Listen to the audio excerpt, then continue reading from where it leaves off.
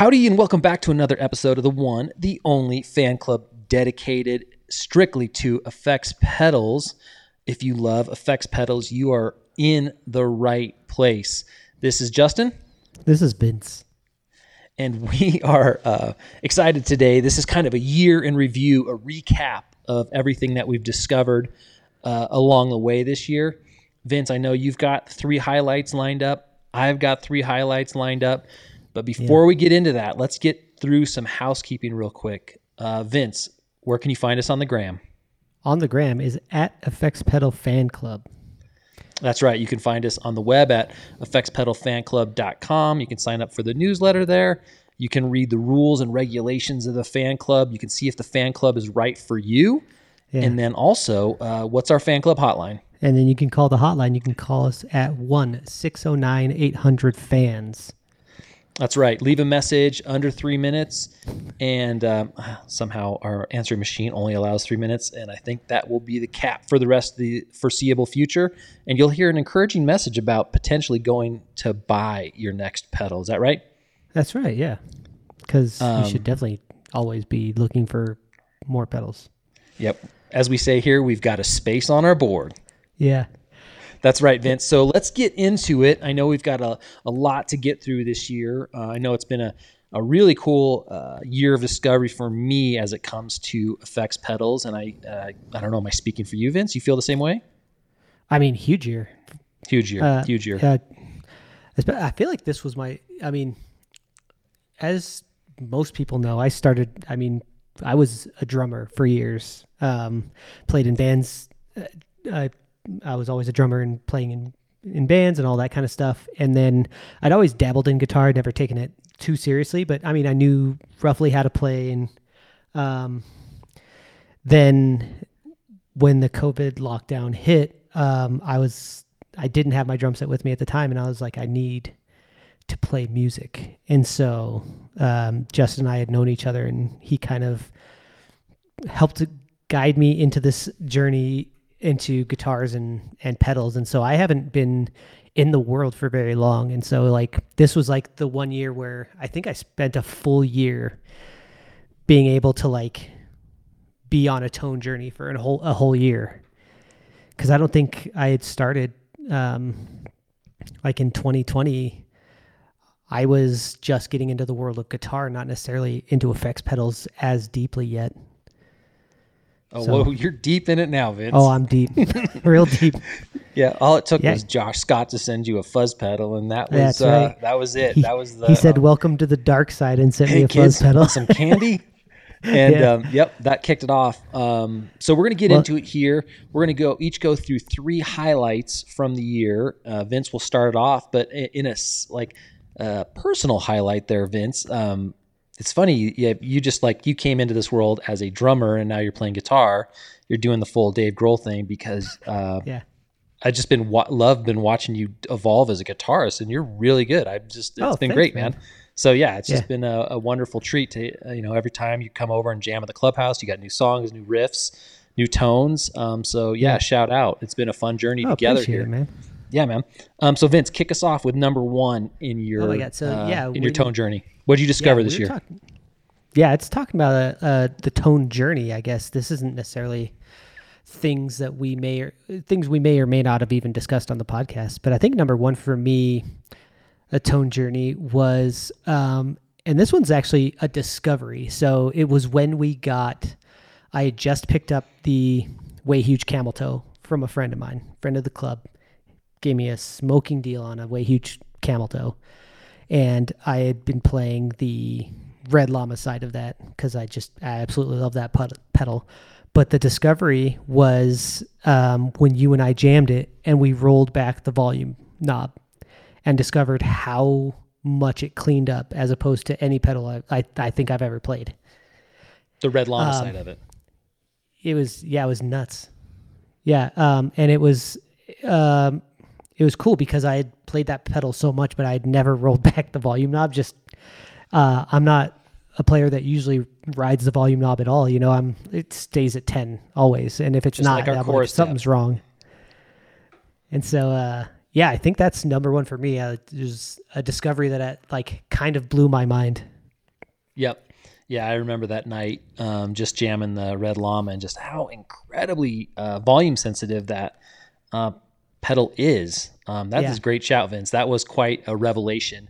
Not only for the Red Llama, but I think you and your guitar journey is just like, oh wow, there's this whole new level of dynamics that I can achieve from just riding the volume up. Which also, this isn't one of mine, but when we got the Kittycaster fuzz driver.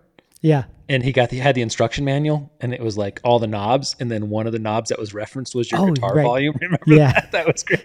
That was a good shout. Yeah, I love that it was in the instruction manual. Not to deter us too far from, not get too far off topic here, but I reference him a lot when I'm showing anyone fuzz pedals, because they talk about, I have the warmer, the Kartuku warmer. Oh yeah. The Tube Screamer that has the LED like ground lights on the bottom, which I think are rad. And then someone was like, why don't more people do that? And I was like, well, actually I heard from a pedal builder that the LED, because it goes through the circuit in some way, does affect the tone, which makes sense because anything that is involved in the circuit at all will probably affect the tone. So he makes them without LEDs because he doesn't want it affecting the tone at all. And I was like, I think that's an interesting thing I never thought of. No, I guess everything matters. And when you're at that level of engineering, the LED, whether it's on or off, impacts the signal path. So that's a funny tangent for Howard. What a great guy. Yeah.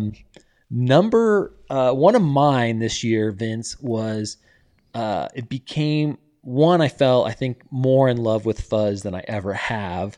Mm-hmm. But two, I became very clear what in lineage or heritage of fuzz that I love.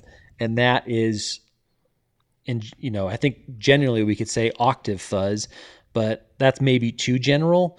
And with the help of talking with Josh from JHS, it turns out that the fuzz that I love and I found through his Supreme pedal is that super fuzz sound. So there is the hint of octave in it. There's just something about the mids and the way it's, I guess, structured, that circuit. So that has been my big discovery is I am a devotee of octave fuzz, but specifically the super fuzz. And I think the fuzzes that we have in the clubhouse, at least that we've discovered that fall within that kind of heritage and family tree, are the Boss FZ3. Yep. FZ2, I guess, kind of. And then also the Behringer, I forget what it is, but it's the one that Sweetwater did for $15, which is the exact same circuit. The FZ 3000? Is that what it is? That sounds right, yeah. Okay. And then obviously Josh's Supreme Fuzz is a really great example of it, and specifically what he does with the mids and the JHS toggle switch on that. Right. That was my big discovery this year is when somebody asks me, hey, what's your favorite fuzz? I know exactly what it is. So that's my thing is it's become a critical part of my tone. Yeah. Well, and we spent a ton of the year just playing with fuzz pedals and so many different types of fuzz pedals. It's a neat thing to be able to narrow it down and kind of define what your favorite sound is. Cause there's a lot of times where they're like, well, what do you love about this? And I was like, I don't know. I haven't been able to put it into words necessarily exactly what I like about it. It's just something about this sound I love. It's very clear. Maybe there's 10 things I know without question about myself, and one of them is I love super fuzzes. That's it. Yeah. All right, Vince, what's your next one, bud? So number 2, I had was the moment when we were testing out the Pettyjohn Mash, and they had just, completely redeveloped this mid-frequency knob that has just the most incredible range of, I think, any knob that I've turned from 0 to 100 on a pedal. That like the variation in which this mid knob could work was just incredible, and it was such a cool thing to experience because I mean it was so different from anything I'd heard. Yeah, I mean, when Nate and Steven, or I guess Steven was maybe developing that circuit, I think they call it the Mids Inductor. Yeah, I forget exactly what they call it. Something like that. But when they sent us that prototype to try, and the power in that EQ section is unlike anything I've ever played. Yeah. And, we talk about gain staging, and, we often put shapers following certain circuits, but like within that one circuit, the power of that EQ section is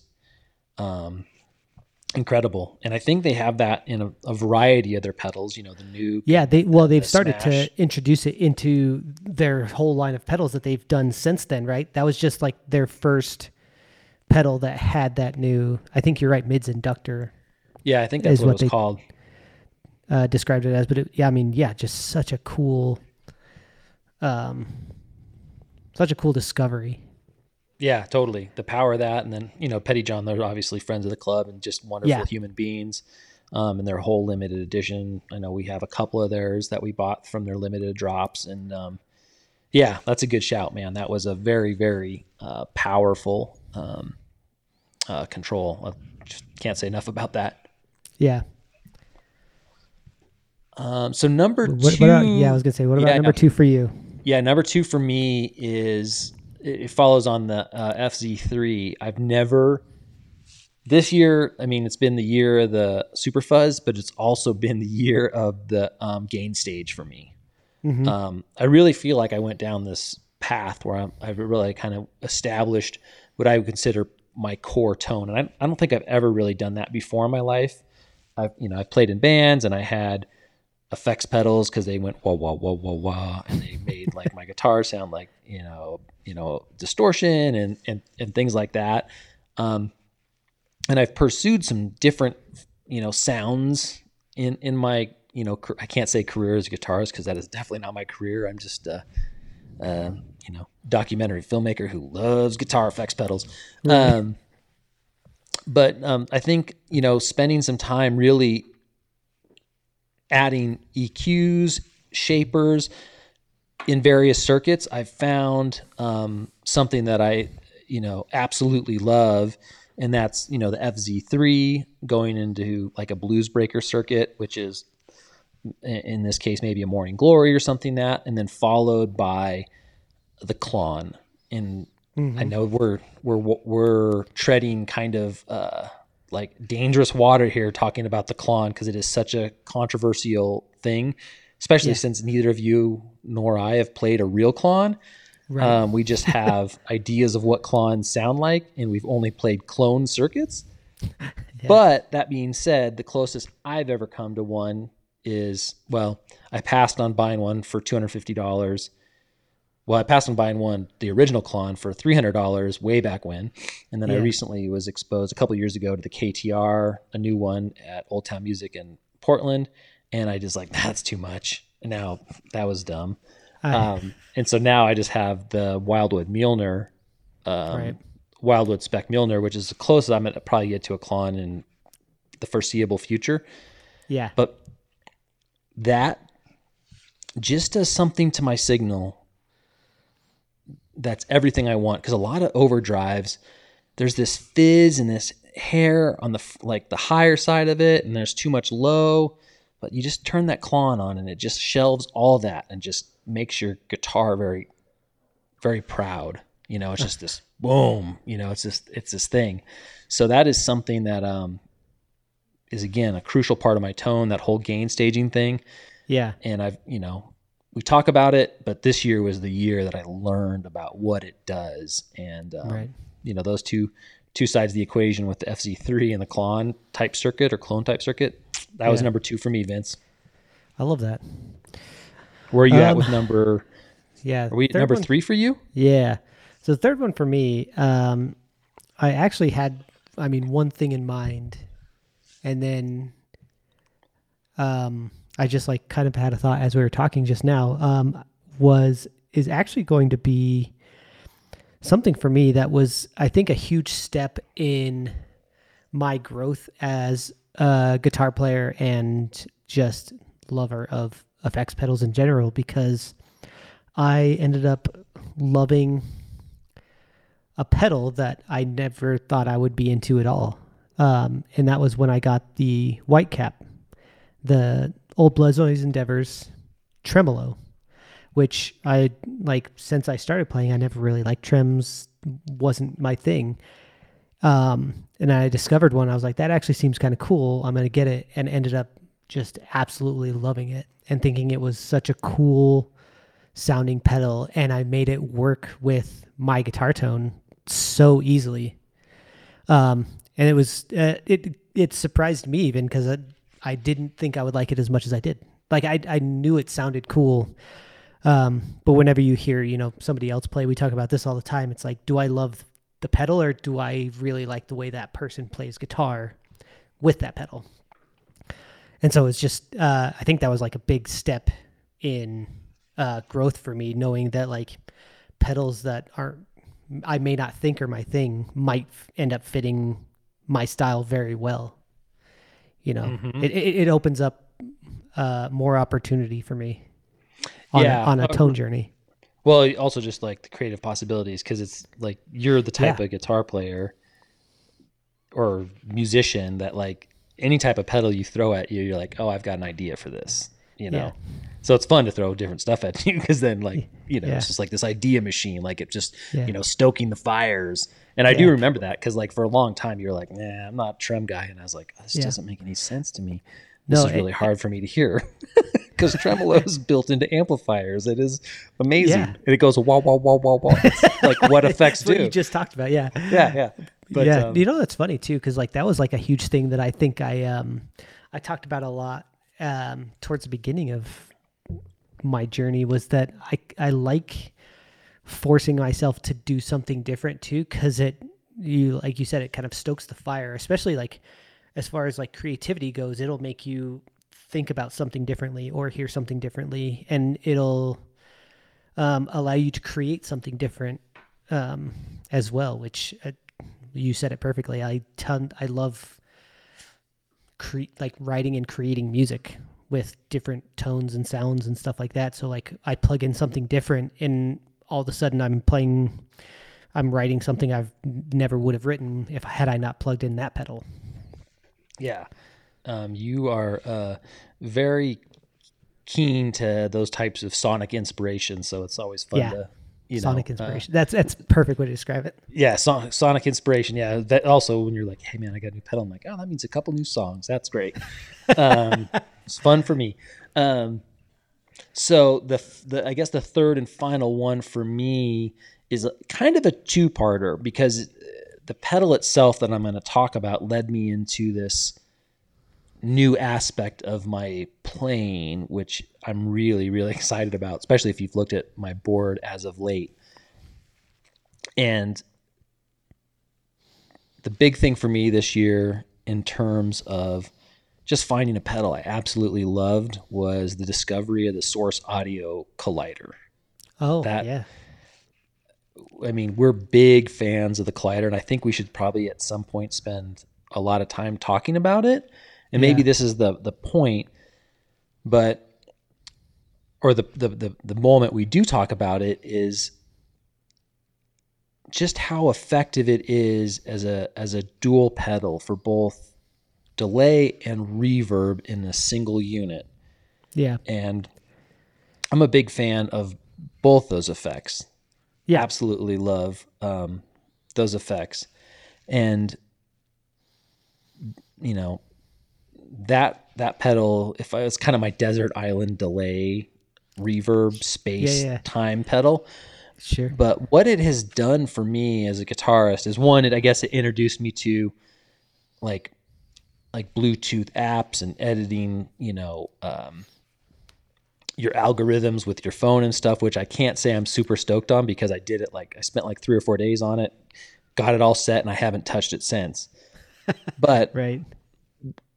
what it has led me to do as a guitar player is control various parameters. And in this case, mostly I always just control the mix of like, how wet the effect is with an expression pedal, right?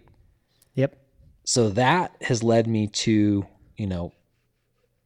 the world of performative like expression pedal management, or, what I'm saying. And I just can't say enough about that. The fact that I can go from like just a little bit of hall reverb, and I can actually just write the word space on my expression pedal. And if I go toe down on that, it is deep, deep, deep reverb. Yeah. And so now I was just like jamming, I went to go jam before we got on this, but then my cat just wanted to hang out. And I was like, I can't jam I'm just going to hang out with the cat. But moving stuff around in the clubhouse, I've got 4 expression pedals now next to my board that cover, depth of the chorus, speed of the chorus, depth of the Andy Timmons halo, depth of the reverb, right? So I have all these like things that allow me to kind of control just how wet my guitar tone is. It becomes like part of the performance, although I'm not performing, but you get the idea. So, my third thing is, not just how much I love the Source Audio Collider, because I think it might be the greatest delay reverb ever made. Yeah. But just how much you can control on the fly with effects pedals. So, there it is, Vince. That's my third one. I love that. Well, and it's funny too that you talk about those being, all the things that are tied to expression pedals, because it really, when you talk about performance pieces, it's kind of an expression of you being able to replicate kind of what you're trying to do through like sonically or like mood or feeling that way. Like you pretty much go into this place where you're just in the zone jamming, and like you can fully control that as you go. Yeah, absolutely. It's I can't play a lot of notes, and I can play very few right notes, but man, I can go from like taking somebody from like, oh yeah, we're in this, we're in the BB King like blues box, but man, it got real spacey real quick with my expression pedals. So that's, just been a really cool thing to add to, like you said, maybe more some improvisational moments, or some adding some emotion to it, and just really kind of, seeing how personality comes out into it from this, how that's going. So I love that. That's a great desert island pedal too. The Source Audio Collider. Yeah. It's so good. I think we're going to have to talk about that more at some point, because you have like these desert island scenarios with books or movies or things like that, or like just take anything with you. What would you take type thing? It's like, I don't think I've ever thought about that with pedals.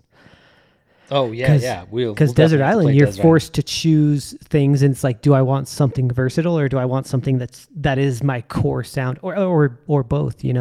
Yeah. Like, do you want to have a wider variety of things, or like, do you want that thing that just always hits home? It's also funny that you say that, Vince, because although I say it is my Desert Island pedal, I think it's coming off my board.